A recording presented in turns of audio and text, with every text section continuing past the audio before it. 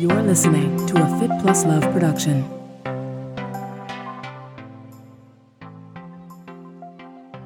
I've got 20 years in the business, but it's interesting. It's really been like effectively working for, I tell people 4 or 5 different companies. The business has evolved all the way back. If you go back to the very, very beginning, think about what, we're now the Ironman Group, which has all these unique and interesting offshoots with other businesses and other types of events. But it really all started with that single event in Kona in 1978 with 15 guys. So I'm one of a handful of people who in many ways grew up in the business. I was 24 years old when I started working for North America Sports in 1999. That was Shane Facteau. This is Marnie Salop. Thanks for tuning into my podcast, Marnie on the Move. Each week, I will be inviting interesting, innovative movers and shakers to join me on the show and share their story. You will discover and hear from thought leaders, experts, influencers, and entrepreneurs from the worlds of wellness, sports, beauty, fitness, fashion, and more. Marnie on the Move will feature an eclectic mix of people I know, work with, and think are generally doing cool things. On each episode, I sync up with my guests about life, career, and training, and showcase their expertise and story.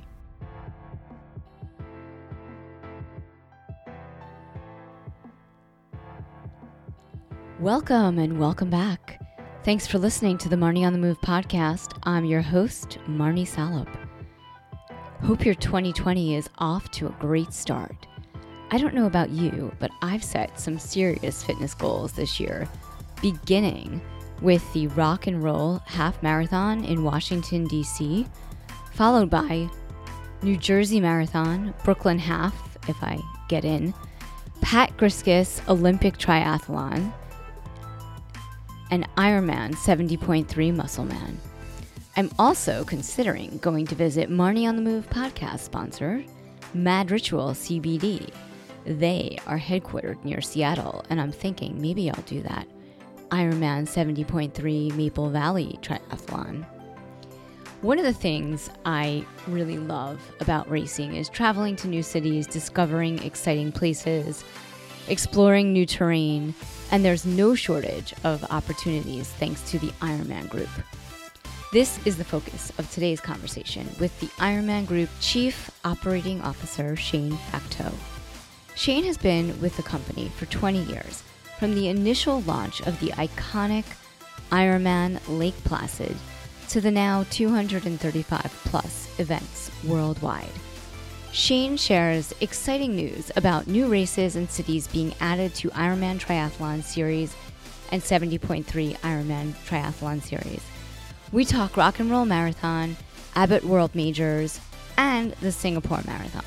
Shane shares the philosophy and approach behind how the Ironman Group decides where to host events, how the company prioritizes athlete experiences, and how the events impact economic development and tourism.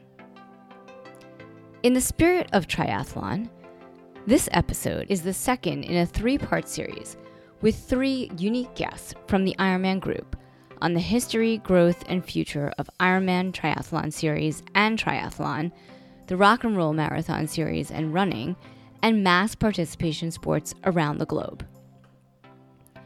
If you haven't already downloaded my conversation with Andrew Messick, the Ironman Group President and CEO, I highly recommend you have a listen to get the scoop on all of the great acquisitions, digital offerings, new website bells and whistles, growth, and expansion of the company. As part of the Wanda Sports Group, the Ironman Group is the largest operator of mass participation sports in the world and provides more than 1 million participants annually the benefits of endurance sports through the company's vast offerings. Beginning as a single race, the Ironman Group has grown to become a global sensation with more than 235 events across 55 countries. I hope you enjoyed today's episode. If you like what you hear, leave us a review on Apple. It's easy. Head over to your app, scroll through the 100 podcasts episodes, click on the 5 stars, then click on write a review and tell us what you love.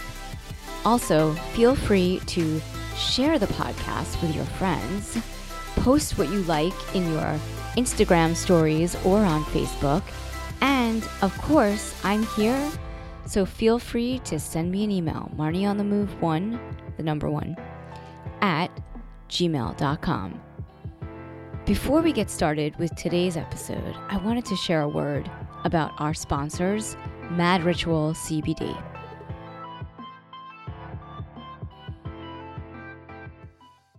Today's episode is fueled by Mad Ritual CBD. Mad Ritual CBD has changed my recovery game in a really big way. Get ready to recover like a rebel with these awesome, high-quality, CBD-infused products. Their CBD balm is off the charts amazing. And I'm not the only one that thinks so. Mad Ritual has 100 plus 5-star reviews. The balms have 5 simple organic ingredients: coconut oil, shea butter, olive oil, plant wax, CBD, and different blends of essential oils. Personally, I prefer the eucalyptus and peppermint. They also offer a terrific CBD-infused total recovery supplement. Not just for athletes, the products are formulated to ease all of the aches and pains that come along with being an active human. So, if you're sore from life, Mad Ritual gets it. Founded by women athletes and active entrepreneurs, they are committed to helping active folks bring more balance to their lives. Mad Ritual is offering Marnie on the Move listeners 15% off. Head over to their website, madritual.com, and use the code Marnie on the Move. Now, on to the episode.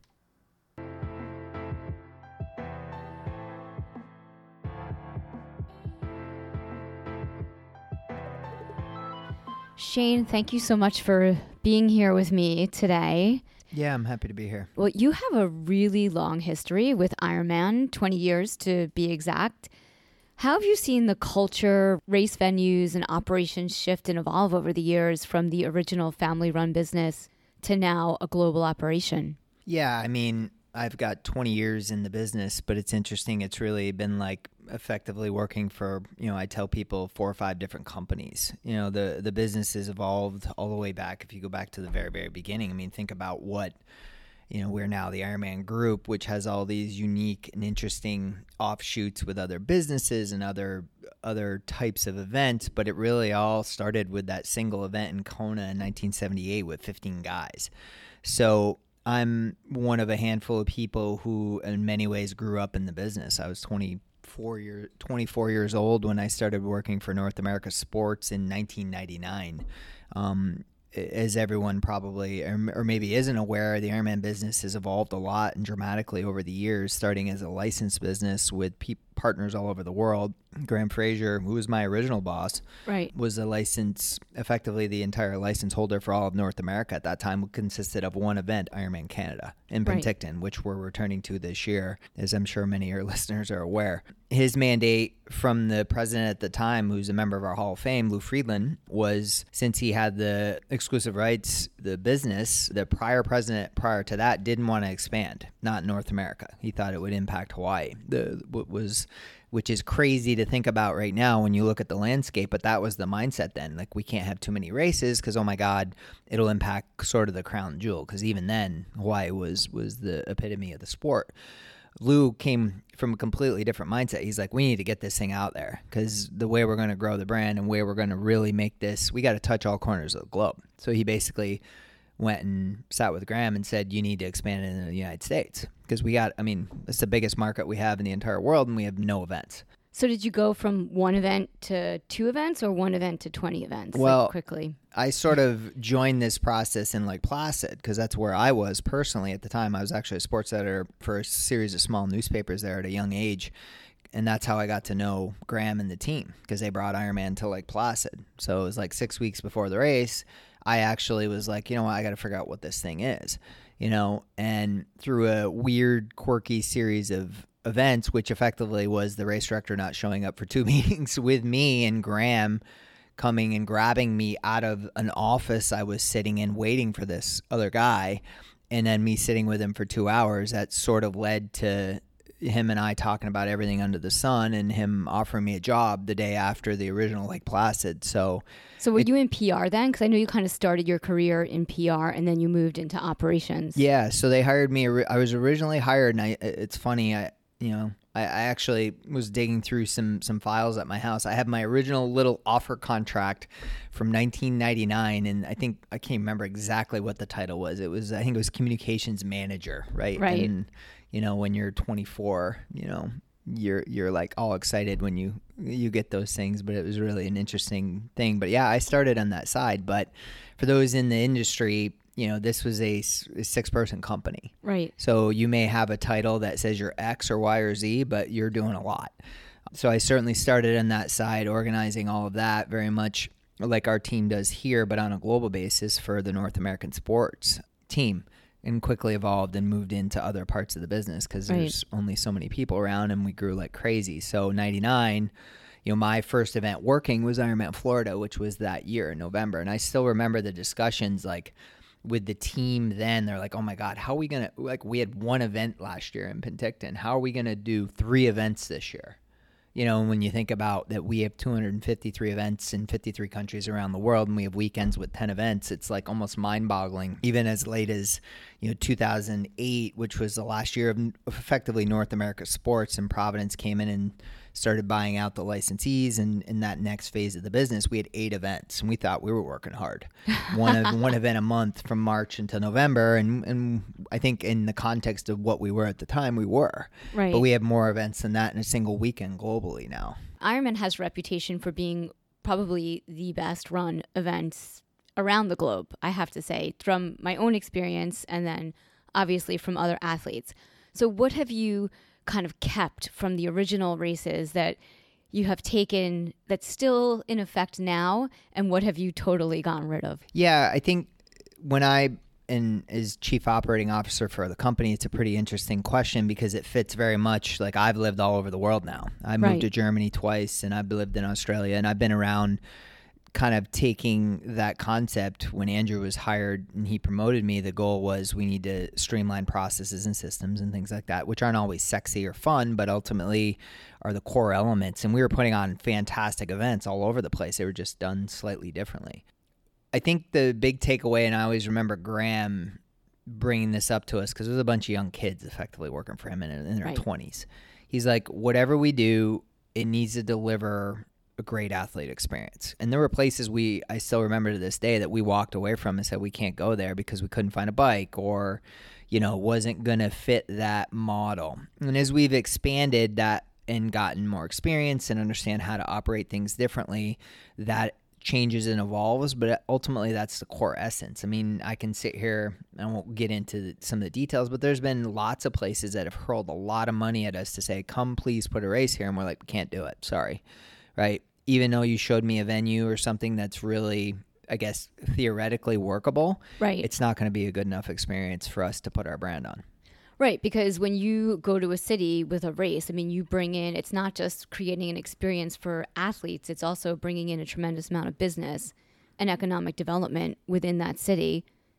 Yeah, that's a big piece of it, particularly, as you look at the demographic of our athlete and what they represent to a community, particularly in today's world. I mean, as industry shifts and changes and moves all over the world and communities are looking for true economic impact, one way, and a lot of them, one safe way and one way to do it that isn't impactful on the environment. A lot of communities really care about, I don't want to build a factory down the road that's belching smoke making widgets. So a lot of them are chasing tourism dollars, and a really good way to do that is through sports. And not only just bowl games or people putting butts in seats for games, but participatory sports. You bring in anywhere from $10 to $13 million. Yeah, for standard and that's also Ironman. A huge That's part correct. of that is in hospitality.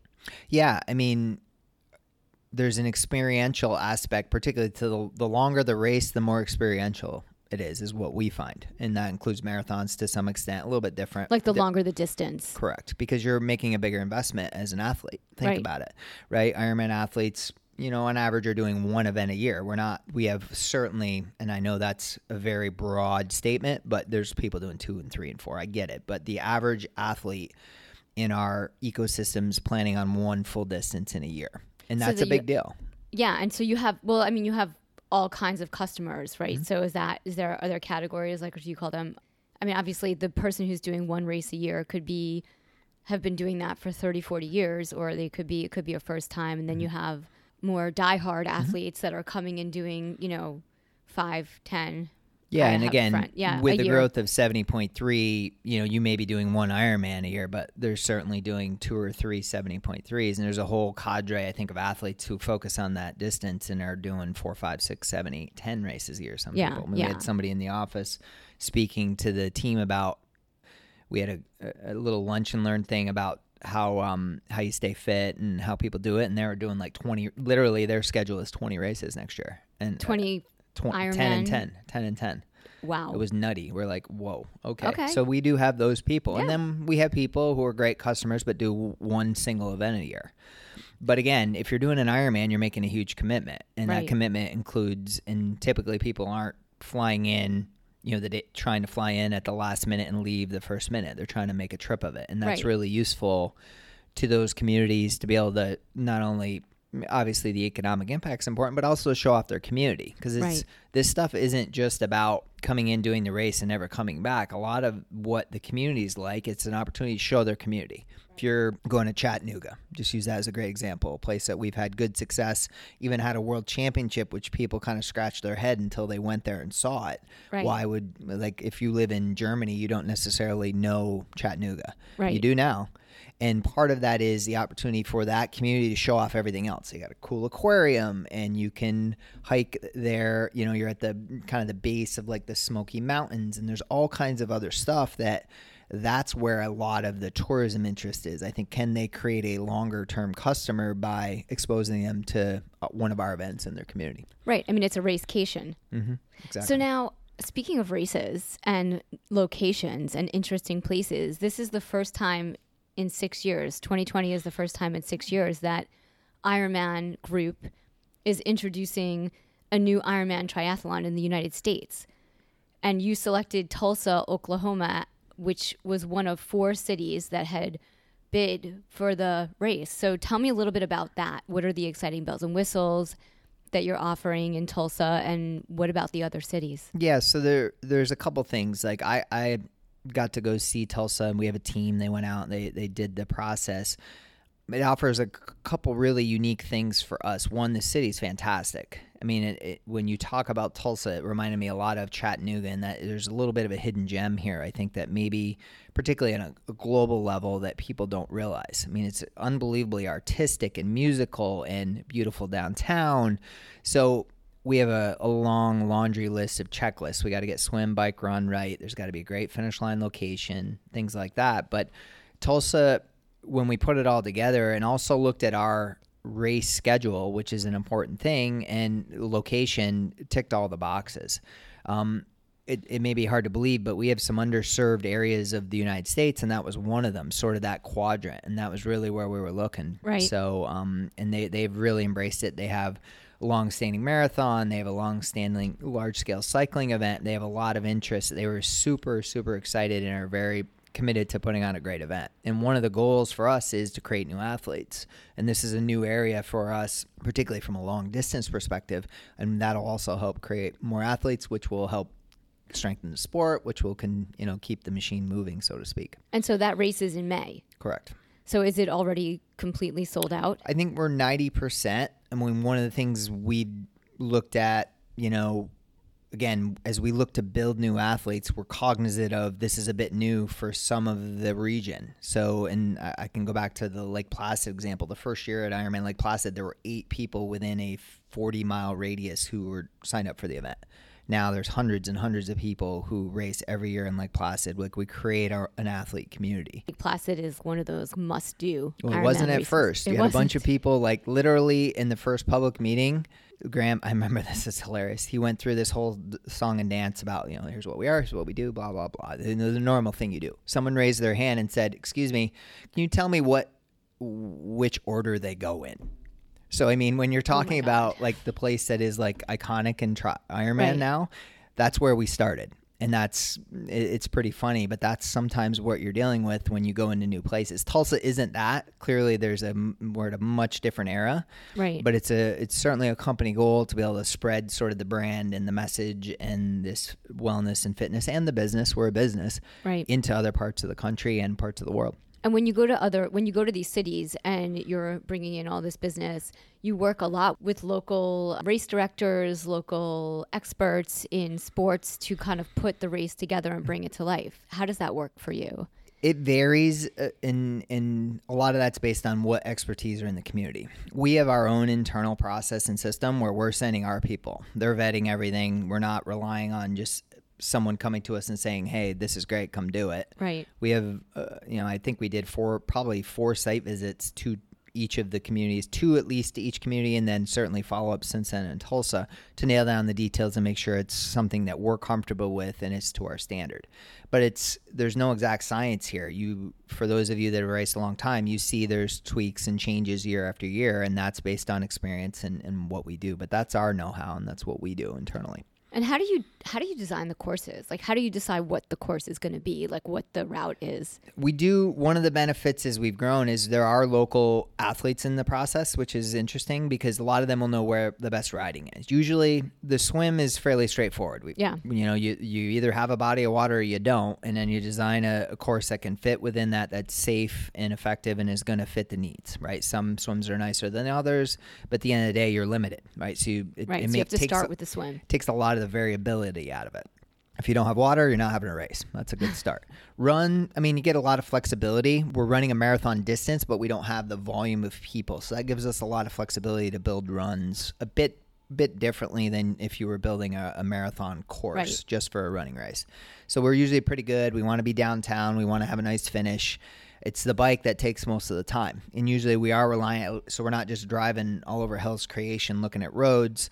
We ask if it's a CVB or a sports commission or someone, you need to bring us a few athletes and we need to sit down with them and have them talk about some of the best riding around here. And how do athletes locally find out about the opportunity to work with Ironman? We're fairly tight on it. We go through our local partners because what we don't want to do is let the cat too far out of the bag until we're ready to do something. Right. We appreciate some of the feedback, but at the same time, we need to control a process. So typically, we're going to rely on the local partner, whoever's brought us to town. It's usually a sports commission or a local convention and visitors bureau, and say we need 3 athletes from your area who either are designing courses or doing a lot of riding, have experience. Sometimes we know people personally because it's not hard. You go in the database and there's 27 people from Tulsa, and this guy's raced 15 races, and we even pick up the phone and say, hey, can you come? We're looking at this. Can you give us a hand and look at X or Y or Z?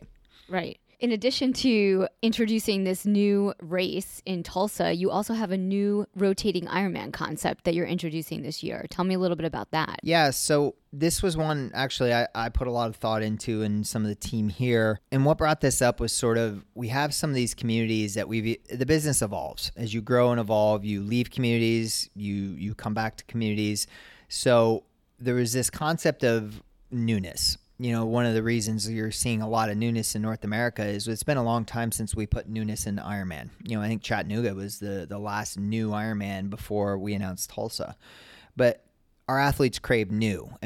So going back to Graham's era, we were very much like, once we go somewhere, we're there. These things are brutal to put on. They're hard. The communities make the commitment. We're committed forever. Great mindset. And we're still that way with our core communities. And how many athletes around do you have that come to your races? 2,500 to 3,000? Yeah, we're racing on average around 2,500-ish. Some are bigger, some are smaller, depending on course capacities. There's a whole nother conversation. But ultimately, we're like, how do we inject newness in a way that is consistent, that we can do consistently, but without going somewhere maybe we shouldn't go.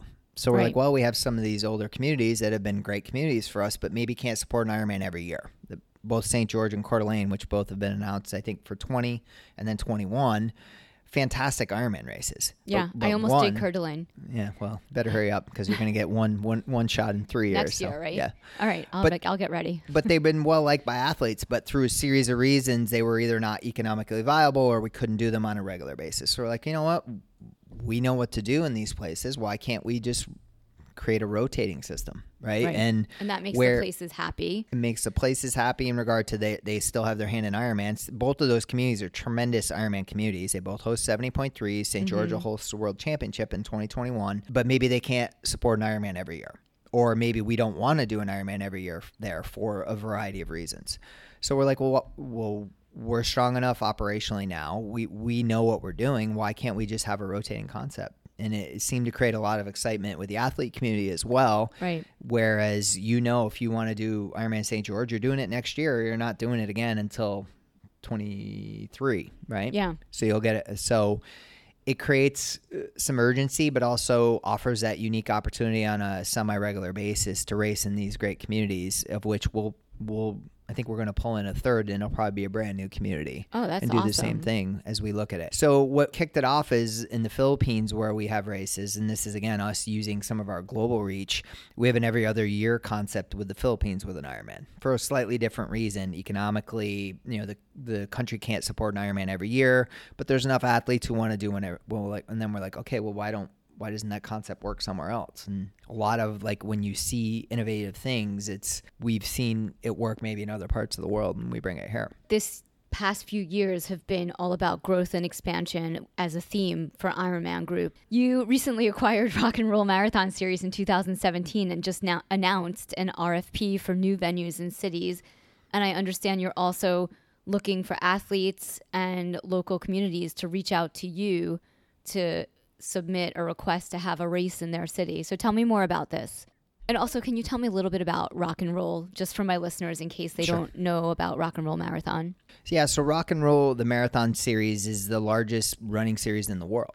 I mean, it's really interesting. The growth of Rock and Roll very much mirrors that of Ironman, honestly. It was in the late 90s. Sort of this endurance explosion happened in parallel where we were growing triathlon. The Rock and Roll Marathon Series was effectively growing running in the United States. And the concept was to make running fun again and to grow running beyond the ultra hardcore guys who, get up at 5 a.m. and put in their 10 miles every day. And it very much is around this culture of you can be fit and you can have fun and it doesn't matter who you are, you can get off the couch and go do a 5K, just as an example. And that's interesting to us. We're a global company, and Ironman's going to always be the beating heart of what we do, no matter what. Right. I can't ever see that changing. But we need to explore other opportunities like any company. And running, when you compare it to triathlon, is, 50 times bigger globally, right? So it's a space that we're working in. We're at the Singapore Marathon. We have running events all over the world. And Rock and Roll seemed like a unique opportunity for us to step in and see if we could take the series, make it better, and add it to our portfolio. It also gives us access to athletes at the beginning of their journey. Right. If you're an Ironman athlete, you're typically not coming off the couch. I know there's rare cases, so on and so forth, but right. you have an athletic background or you're already running, you're already doing things. So we don't really see you until you're already committed to doing something reasonably difficult. Right. Well, for us to grow as a business and to have more control over kind of the marketplace, it's sort of like a pyramid. We wanted to kind of enter at the bottom of the pyramid versus entering really, maybe not at the peak, but certainly at the upper end. Yeah, so, that makes sense. A lot of runners, eventually will... it's a gateway into triathlon, I like to say, but that's where I started. I started running 5Ks 100%. And then half marathons, and someone asked me to drive them to a triathlon, and I ended up doing it with zero experience, but as a runner, I was able to get by. Not recommended.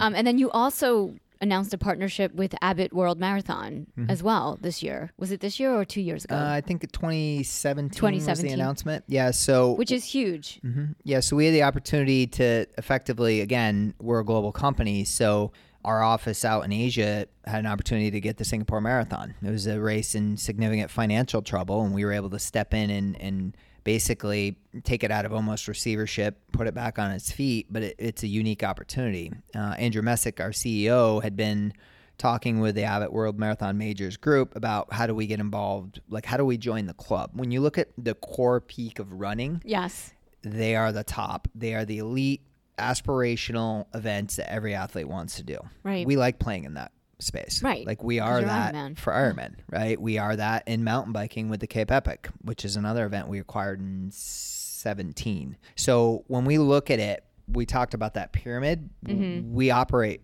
our best events operate at the top of that pyramid, and we like to play there. So through, some pretty good negotiations, Andrew worked out an agreement with the Abbott World Marathon Majors for us to be able to bring in through a process the 7th, 8th, and 9th race into the series. So we have those exclusive rights. Singapore is in the process. Chengdu, which is a race, a really good race in China, is in the process as the 8th, and the 9th to be determined. So we're operating here with Rock and Roll where it's really a cool time to be a part of the company because we're literally touching athletes at every spectrum. Yeah. And I think it's a great mantra for us as a company too, because, when we're only talking about Ironman, we're talking about people who are already in shape. We're talking about people who already have made a fitness journey. We're now touching people literally entering and all the way to the top, which is pretty cool. That is very cool. It gives us a lot of opportunities, but it also is a great message. I think one that we believe in fitness. Like I raced the half marathon in Vegas a couple weeks ago. And I was on a train with 4 women from Arkansas. 2 of them were doing their first 5K. Wow. And I love that. They were there and they were having a good time. They asked me a million questions. 2 are doing their first half marathon. So there are 4 of them. So 2 were already somewhat along their journey. They had dragged along 2 of their friends just to start their journey. Right. That's really cool. And it's actually very rewarding. I'm just sitting there on the train and they're asking me questions because they saw I had a tag on. And then I told them like what I do. And they're like, wow. And then the questions really start to roll. But so it's cool on a personal level to be able to impact people in that way. And my last question, you're so busy creating all these amazing sporting experiences and events for participants and athletes, encouraging people in your company to be healthy, to work out. What do you do to stay fit? And do you have a bucket list event? Well, I'm in the gym 4 times a week. I probably run 2 to 3 times a week. I think it's like anything else. I mean, I've been an athlete since I was a young kid. I was a college wrestler. I mean, I think it just becomes part of the fabric of what you do and you figure it out. Like I was training yesterday. I left here, trained for an hour, grabbed my kids. We had a Christmas party. You figure it out. And I think it's really important that it becomes a fabric of your everyday. And certainly we live it because I've never had a job that wasn't in sports. Right. Ever. It's weird to think that. And from a bucket list perspective, I think I want to do the marathon at Singapore is one of them. Just because I've seen the event. We just flipped it to a night event, which is really unique and different. I saw that. I think as you look at, that event potentially entering the World Marathon Majors, I just think it might be cool once we're officially in. It might be cool to race the marathon at that. That just feels like cool. a really unique experience. And I'm a little, I think, probably biased because it's one of ours. But as I kind of look at like what we do, that would be a cool thing to say. I did the first one when it was in and it was a night race. So that's awesome. Well, this has been really great. Thank you so much for doing the podcast. And thank you for what you're doing with the sport and reaching out to everybody. It's pretty cool. So thank you. Appreciate it. Oh, I'm drinking the Kool-Aid. Yeah. Keep drinking. Thank you.